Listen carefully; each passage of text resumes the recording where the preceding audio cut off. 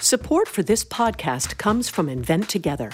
I bet you didn't know that inventing activity by Black inventors peaked in 1899, and it has never recovered. Black and Hispanic college graduates patented half the rate of white college graduates. That's just one of the reasons why you need to know about Invent Together. When our patent system gets more diverse, our nation will get stronger and more successful. Find out how you can help diverse inventors and unleash economic opportunity at inventtogether.org.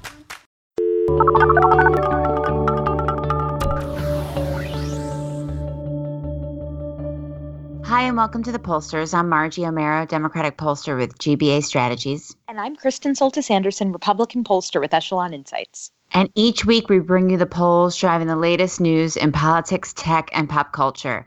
So we're both on the road this week. I think we may be both on the road next week. I think we're both going to be on the road quite a few weeks. So I am in studio next week. I'm not traveling nearly as much for the rest of June. So okay. All right. So this is a week where we're both traveling, but so far it sounds pretty good. Hope you guys don't mind our various remote accoutrement. Thankfully, we have producer Richard, making sure we sound better than we used to back in the good old days. So I've been out doing focus groups. Kristen's out in the wonderful country, but the polls still continue. What are the top lines that you're seeing, Kristen? Top lines for this week. Trump's job approval is flat, but there seems to be a swing happening in the generic ballot.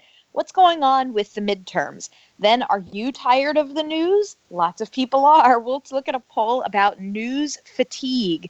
Then we're a bit through the looking glass on the issue of polling and free trade. GOP protectionism seems to reign even without naming the president in poll questions. And it was a good night for women running for office on Tuesday. Would more women in office change anything? We'll look at some polling about what people think about female candidates. And finally, what's right, what's wrong? Gallup's annual What is Morally Acceptable question battery is out. We will take a look at what people think about hot topics like alcohol and porn.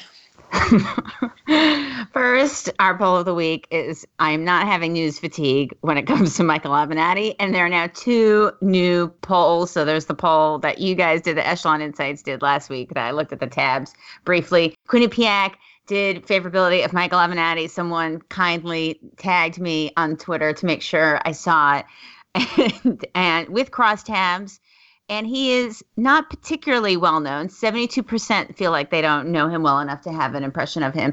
There were similar don't know numbers in the Echelon poll, which is not a surprise because he's sort of like new on the scene. And a couple of weeks ago when I was traveling and I was like locally with the client, and it was that week that Mark Penn did a story, wrote a piece on Michael Avenatti, and then Avenatti dragged him on Twitter, and I was desperate to talk to somebody about this exciting predicament in my Twitter life, and nobody where I was had any idea what I was talking about, as if I was trying to go through some sort of obscure sports data with somebody. They were like, I have no idea who those people are. So Michael Avenatti is not particularly well known. He's more popular with Democrats, 2-1 fave, but even 2/3 of Democrats don't know him. 3/4 of Republicans don't know him, I guess, because he doesn't go on Fox particularly. I think he's tried to go on Fox, but he doesn't get to go on Fox.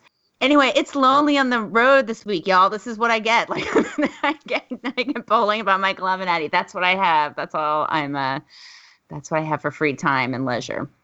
I still just love the fact that Michael Avenatti is actually moonlighting as my co-founder of Echelon Insights.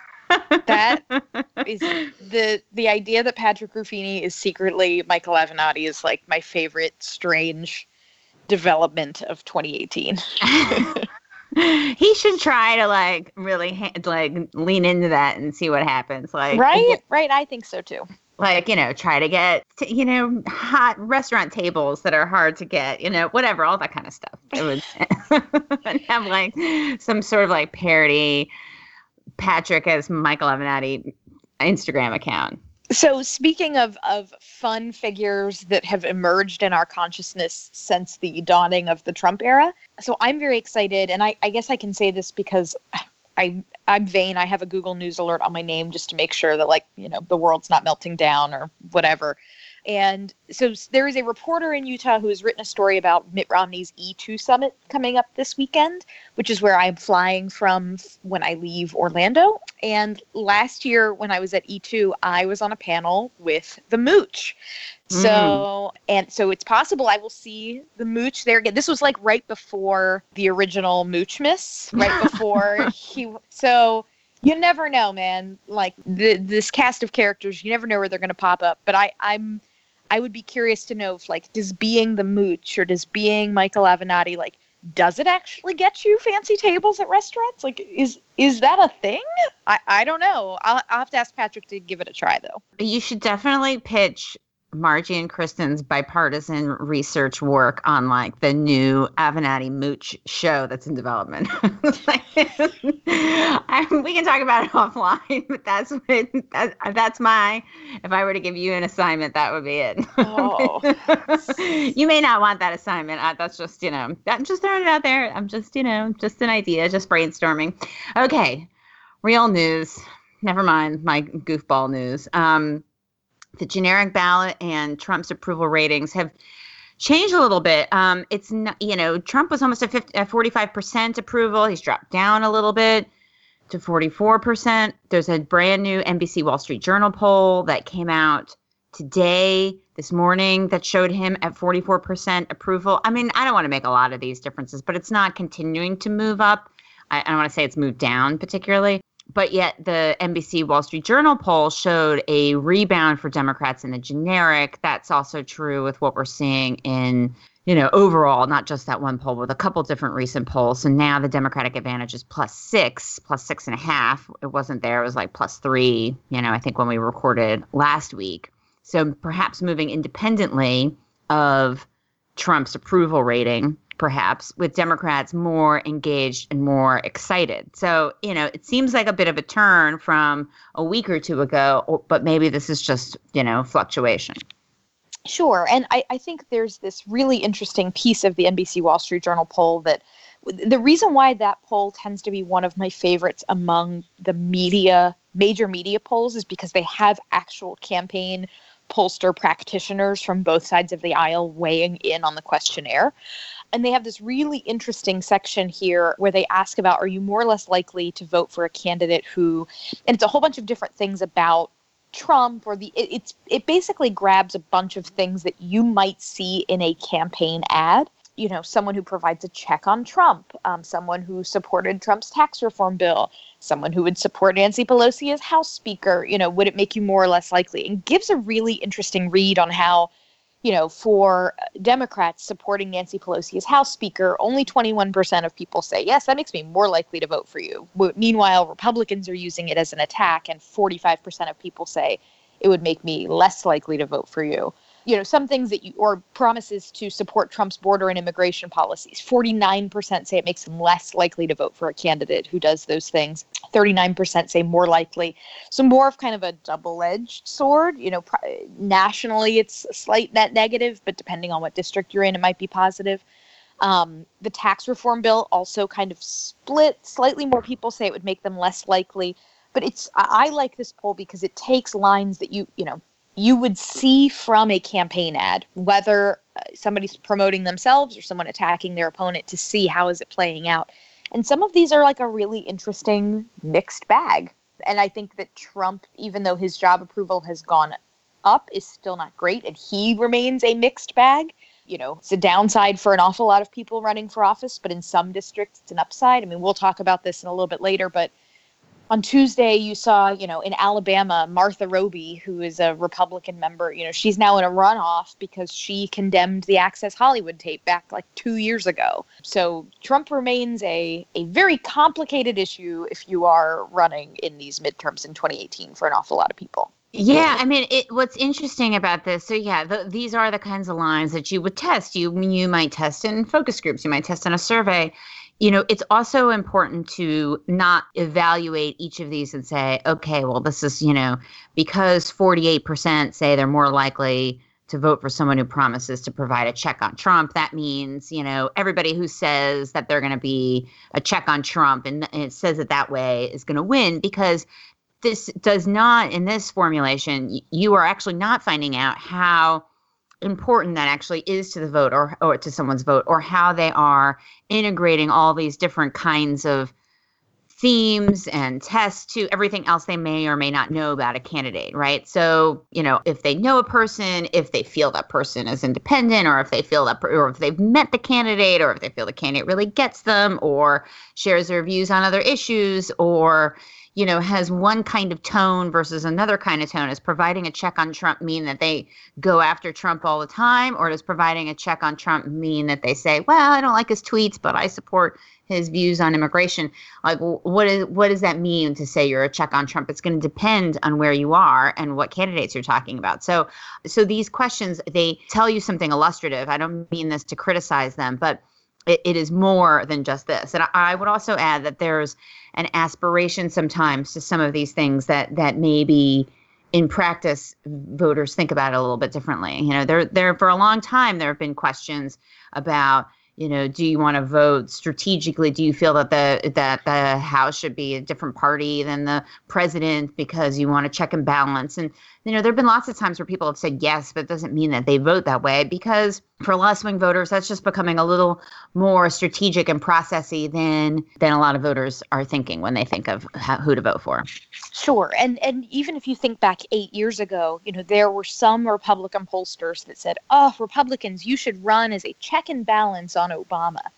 And the firm I worked for, my boss, David Winston, was very, thought that was the totally wrong conclusion, and thought that Republicans needed to be running on where are the jobs and talking about put Republicans in charge because we want to help supercharge the economy. There was disagreement even among Republican pollsters about whether did you want to run as check and balance, or did that sound too much like you were saying, I would like to be an obstructionist. Please vote for me to obstruct things. Right. This is, and so the flip side is happening here. If you are a Democrat and you run as I'm going to be a check on Trump, does that actually make it easier for a Republican to come in and say, see, they want to obstruct things and look, things are going well?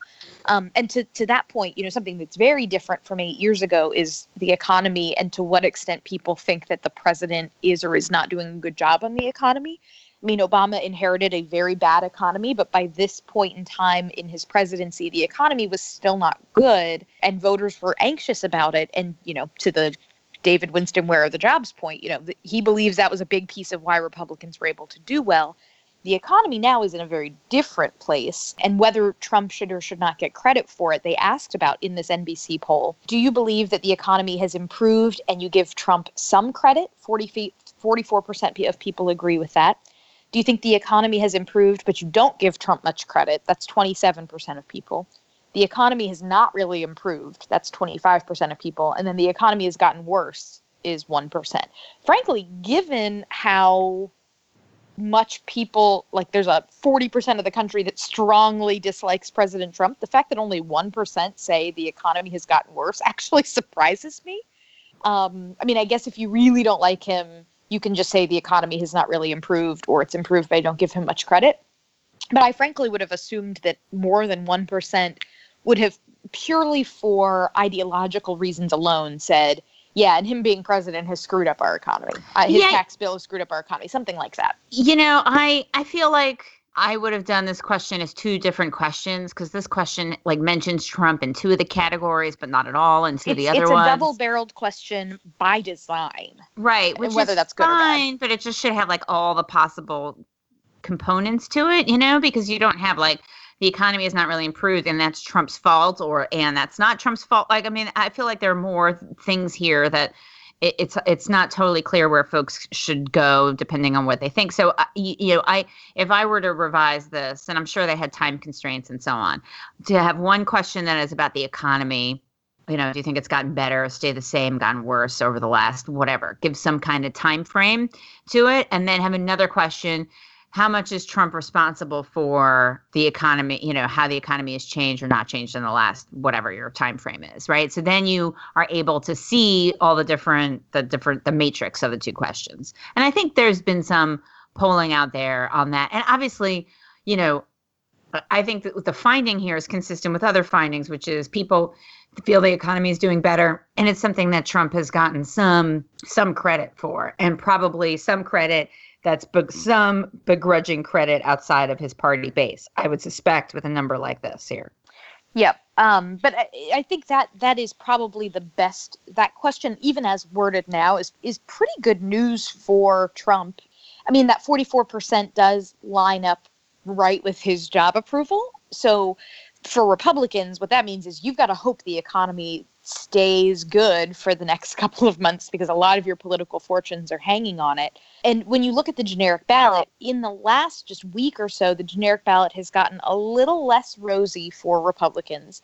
When I looked at the Real Clear Politics average, you've got Democrats plus 6.4 right now. That's a widening of the gap over just a week ago. A lot of that is because, I think Quinnipiac and Reuters both had big D margins. And NBC Wall Street Journal had a plus 10. So I think it was. Yeah. So you've had a couple all in the last week dropping that go back to that big Dem advantage. The Reuters poll fascinates me because that's the one we talked about like a week or two ago as being pretty noisy, because that was the one that had like Republicans suddenly up on the generic ballot and everybody kind of freaked out on Twitter for a day. And now that is obviously gone away. But so it's still noisy, but Democrats looking slightly better than they were a week or two ago. Yeah, I mean, let's talk about the tariffs and then we can go back to the news fatigue, right? So the tariffs was something that was it's been in the news recently. And again, going back to this issue of how is Trump doing on the economy and how do people feel Trump's record on the economy is helping or hurting? There's a little bit on. It was interesting. This is, it looks like it's Politico Morning Consult, I believe, where they asked a question about tariffs. Half of the sample got a neutral wording. It just said it was recently announced that the U.S. will impose a 25% tariff on steel imports, 10% on aluminum. It's a very specific question. And then the other half said President Trump recently announced. And we've seen this before where there's a massive difference between whether you say something is, Trump did it or you don't say that Trump did it. Here, there's not actually that much of a difference. I mean, there's more Republican support if you mention Trump than if you don't. But the difference between those two treatments is 9 points. It's not dramatic. We've seen I don't remember who did it a long time ago.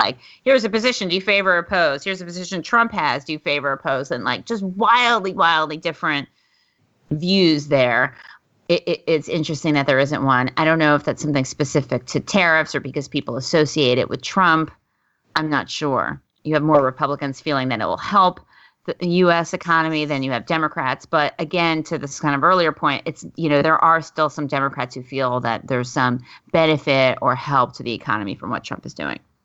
Yeah, I mean, and this is a big change. I think the reason why you're not seeing a huge gap between naming Trump and not naming Trump is this is a position that is so closely associated with him that you don't need to say it for people to know. And it has, the Republican Party and Democratic parties have totally realigned their views on this issue with around the axis of Trump. That, Republican voters are now no longer free traders. And what's really fascinating is the divide this then creates between Republican voters who have followed Trump and Republicans in Congress and Republican leaders who are trying to decide, do we claw back authority on this issue from the president to stop him from doing these tariffs? And is that going to create a rift, a further rift between Republican voters and their leaders in Congress? That is something I am watching a great deal. Right. I mean, you even have, it's still, here's what's interesting. They have a couple of what do you think about these scenarios as a result of raising tariffs? And you have majorities. You don't really see a big difference across party lines on there will be a trade war. Or that foreign countries will raise tariffs on American-made products. There's not a lot of party difference here between, am I looking at this right? Yeah, there's not that much of a party difference between D's and, there's not zero, but it's not massive. Well, there's on the question of will there be a trade war, both parties say yes.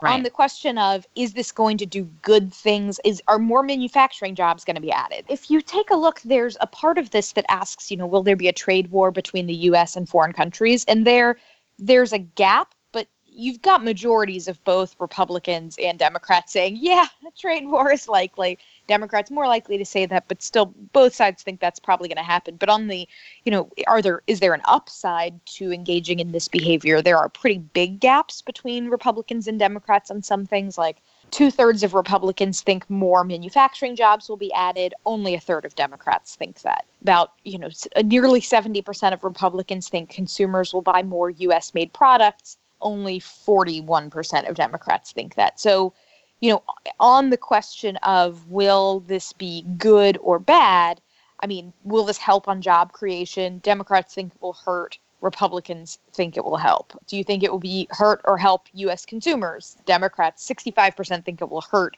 Only 32% of Republicans think it will hurt. So both sides seem to think a trade war is coming, but they have very different conclusions about if that's good or bad.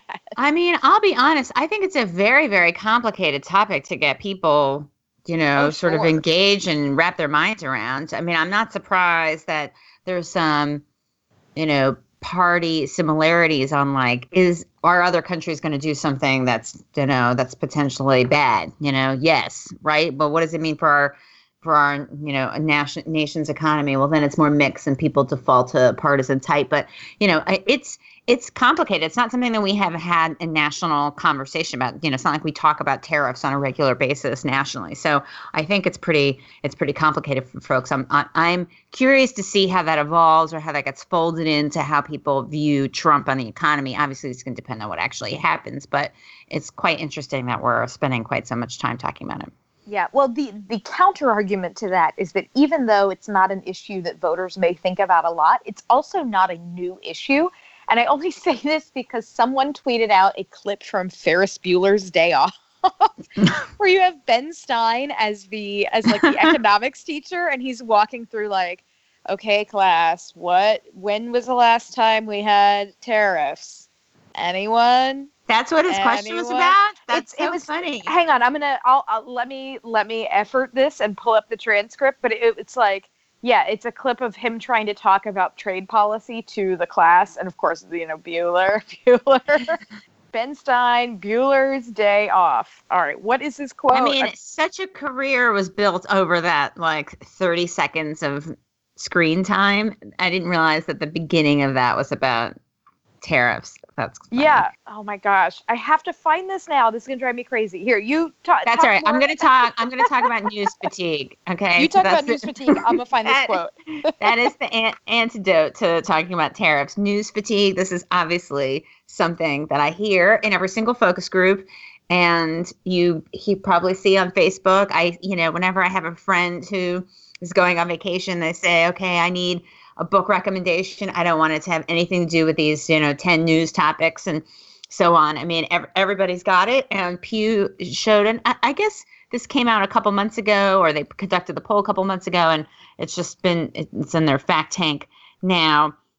7 in 10 Americans are exhausted by the news, Republicans more so than Democrats. So they have this question: do you like the amount of news these days, or are you worn out by the amount of news? 2/3 say they're worn out by the amount of news.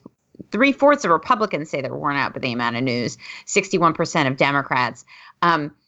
And it's not a surprise. I mean, this is something that I think everybody can feel. Everybody, there's no difference by educational attainment at all. It's basically identical. I mean, there's almost no difference at all.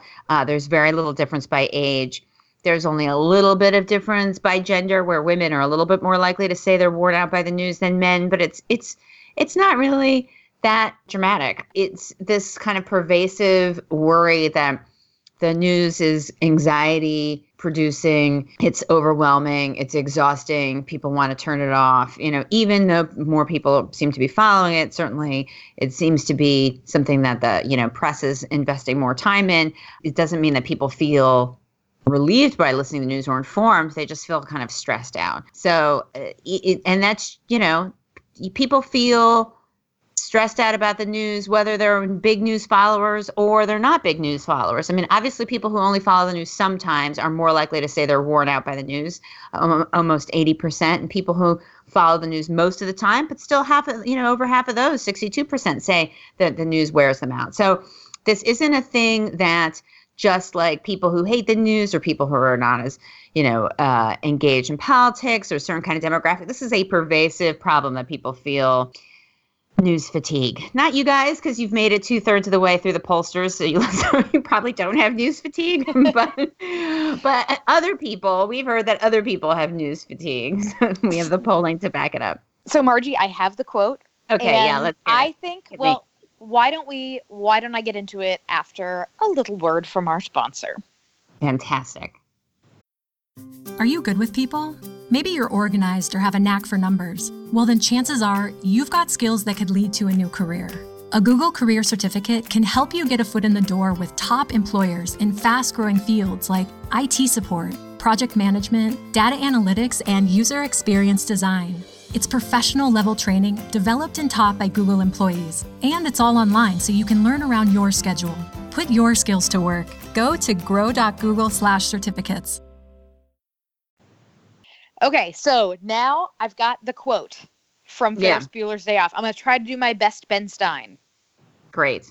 In 1930, the Republican-controlled House of Representatives, in an effort to alleviate the effects of the anyone, the Great Depression, passed the anyone, the tariff bill, this Hawley Smoot Tariff Act, which anyone raised or lowered raised tariffs in an effort to collect more revenue for the federal government. Did it work? Anyone know the effects? It did not work, and the United States sank deeper into the Great Depression.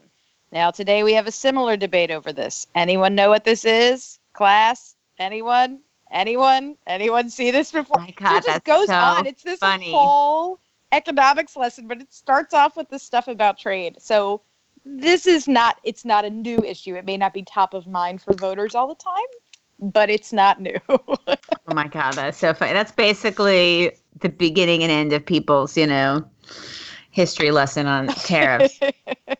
Okay.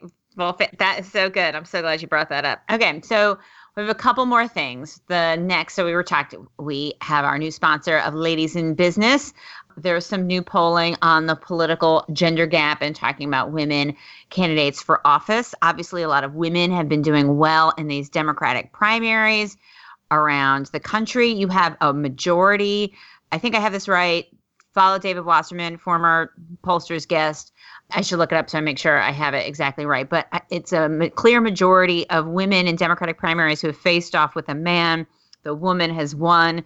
It continues to be true after every kind of primary wave. He's been tweeting out the new number. And there's a poll that asks about women candidates for office. Now, I think this is a little, people can answer. You can ask them and they can answer, but that doesn't mean that they're necessarily giving what they truly feel. It's kind of just detached from actual women candidates and male candidates. There's a social pressure to say one thing or another.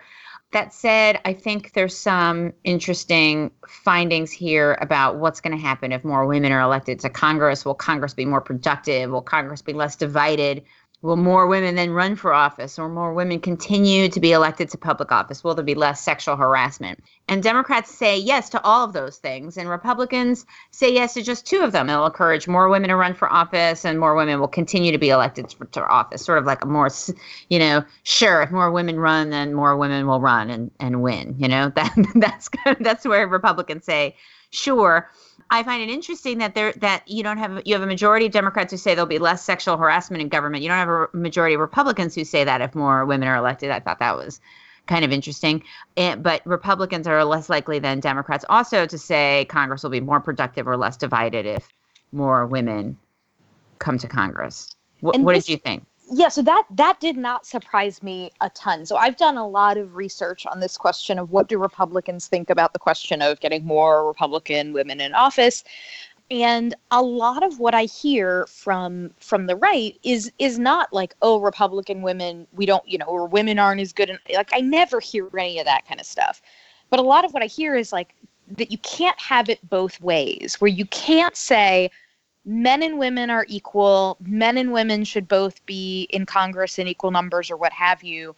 You shouldn't look at women differently. And then say, but women are actually better at X, Y, and Z. Because the implication is, if women are better at X, Y, and Z, then are there things that they are worse at? Right. And so Republicans, I find generally, they're willing to say, yeah, women have a different role in many households, which means they have, a different perspective on issues like education or healthcare because they're making a lot of those decisions. They're willing to go there.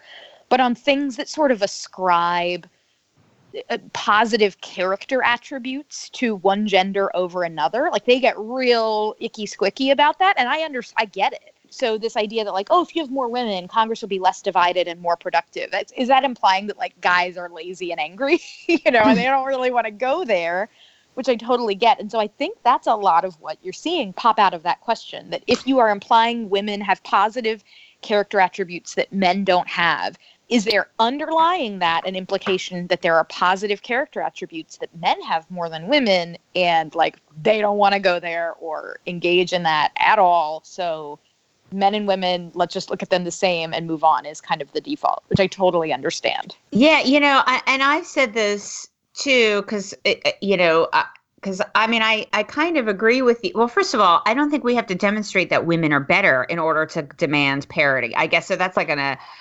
rotation of what you're saying, right? So, because you do see a lot of women who say, there are folks on the left who are like, well, when more women are in the legislature, X, Y, and Z happens, and and I do believe that there are consequences for women voters. You have more women, electeds who focus on women's issues. Part of that is because of the party disparity of the women who are more likely to get elected. They're more likely to be Democratic. So I think there's that there. I want to see more women come to, run for office and get elected of both parties. Like, I'm just as happy to see, I don't want to say I'm just as happy, but I am happy to see Republican women win their primaries and win on the right. I think even if I disagree with them, even if, because I just feel that that's better for everybody. I feel that that's better for women just to see more women like them in leadership positions, even if I don't agree with them. I think that's a good outcome. And we don't have to demonstrate that we're better, because then not maybe for the reason that you say, but because I think that puts pressure on the women who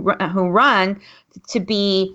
They have to be twice as good, and they don't have to be twice as good. They could be, just as bad. They still deserve the right to have, have institutional support and the benefit of the doubt and, campaign infrastructure and, et cetera, et cetera. So that's my take, which is not quite the same angle that you're talking about, but similar. So here, I found Dave Wasserman's thing here. I think he said it was 70%. Yeah. He's never seen anything like it, though. On the Democratic side, 70% of the men versus women primary contests, like with no incumbent. Mm-hmm. With no incumbent, the woman is winning. On the Republican side, it's 38%, which, I'd love it to be closer to 50, but I think that's actually better than, I think the Rutgers folks did a study on this back a few years ago, and I don't know if I'm comparing apples to apples, but it was closer to 30. So I'm not like celebrating 38%, but it may be an improvement over where things have been.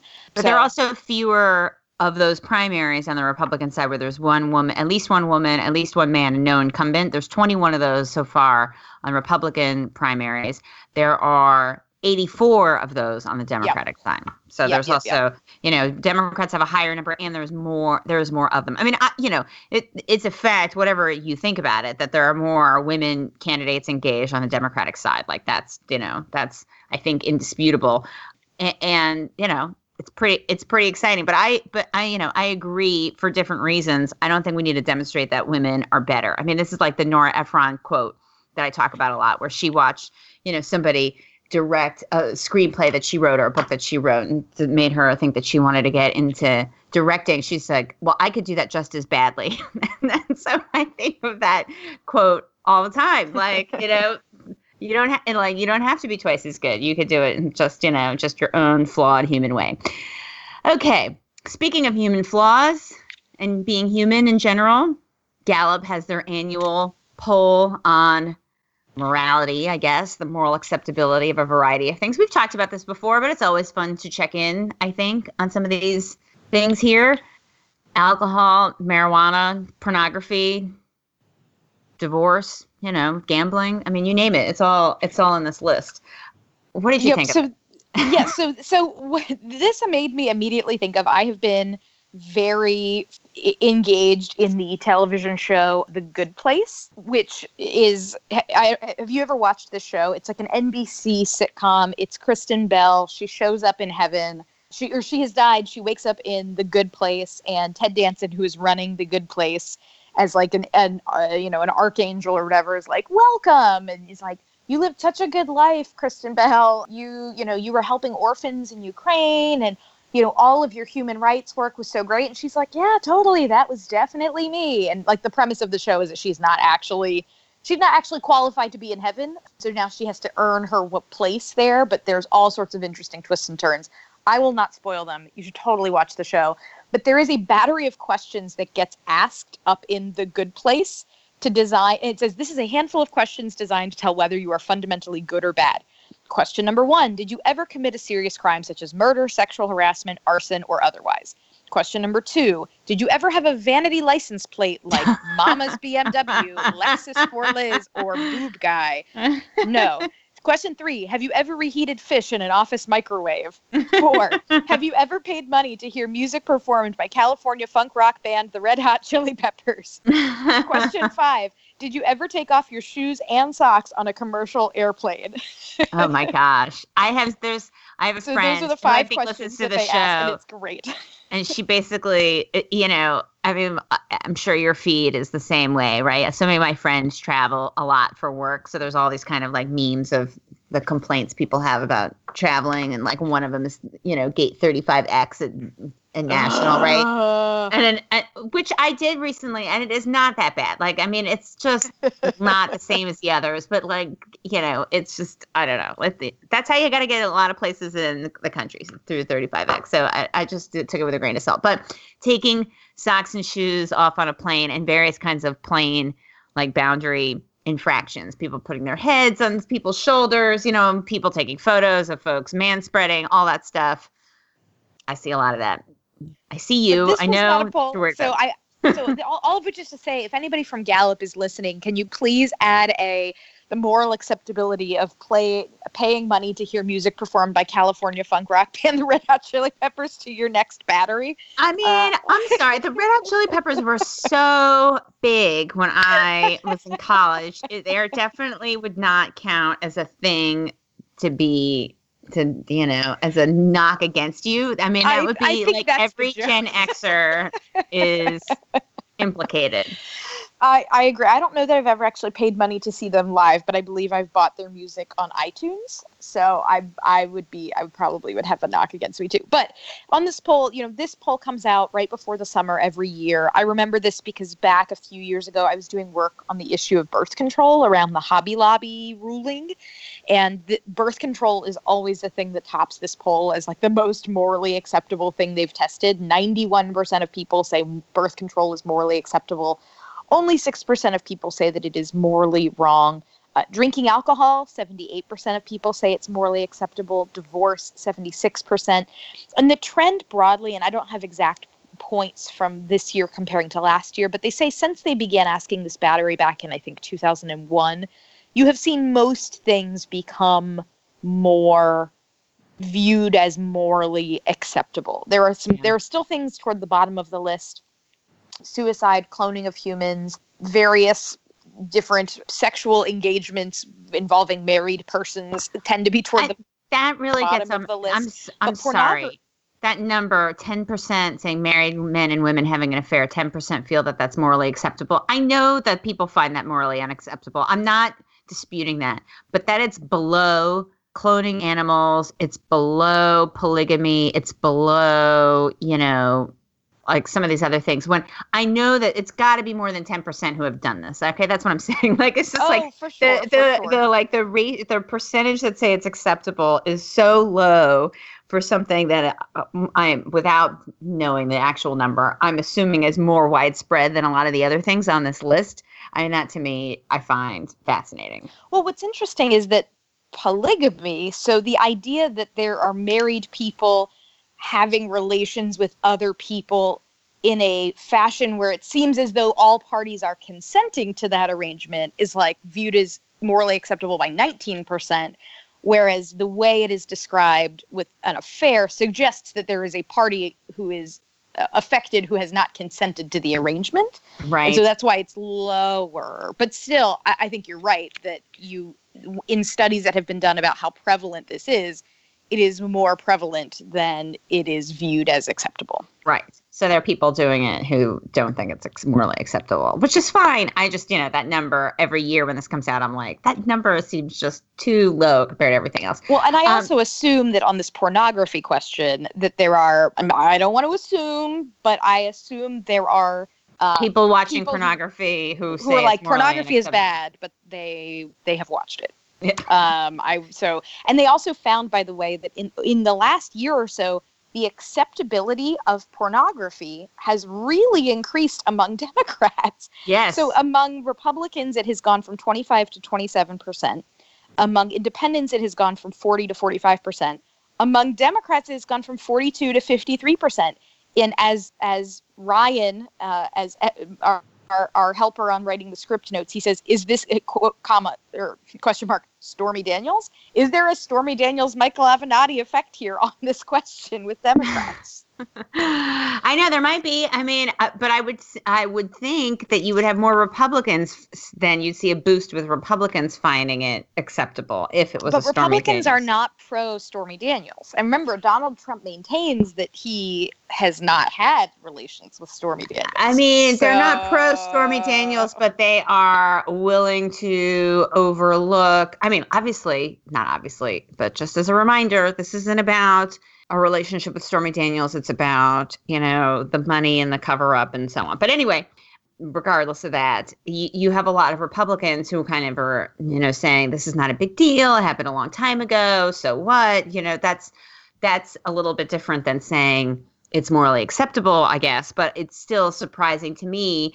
I just think if this was a Stormy Daniels effect, you would see an similar boost among Republicans, even if Democrats are still going to be a little bit higher than Republicans in this regard. Just before we logged in to start taping this show, I saw that Rudy Giuliani has said that feminists should oppose the porn industry, which I know has been a debate within feminism for a long, long, long time. But we were all just waiting to hear what Rudy Giuliani had to say. This adds a new wrinkle to that conversation. Thank goodness. So. Finally, we were trying to figure out how this should all go and feminism and sex. And then thankfully, Rudy Giuliani has weighed in. Okay. So key findings. It's lonely on the road, y'all. Sometimes a polling crosstab is all you have to keep you company. Keep writing your congressional hot takes in pencil, not pen. And women candidates, porn, and alcohol are all getting more popular. You can find us on Twitter at The Pollsters, individually at Margie O'Mara and at K. Soltis Anderson. Find us at www.thepollsters.com or on Facebook, where throughout the week we post links to the stories we know you will want to talk about. Make sure you tell your friends and leave a review, and we will be back next week with a brand new episode digesting everything we've seen in the polls. Thanks. Bye.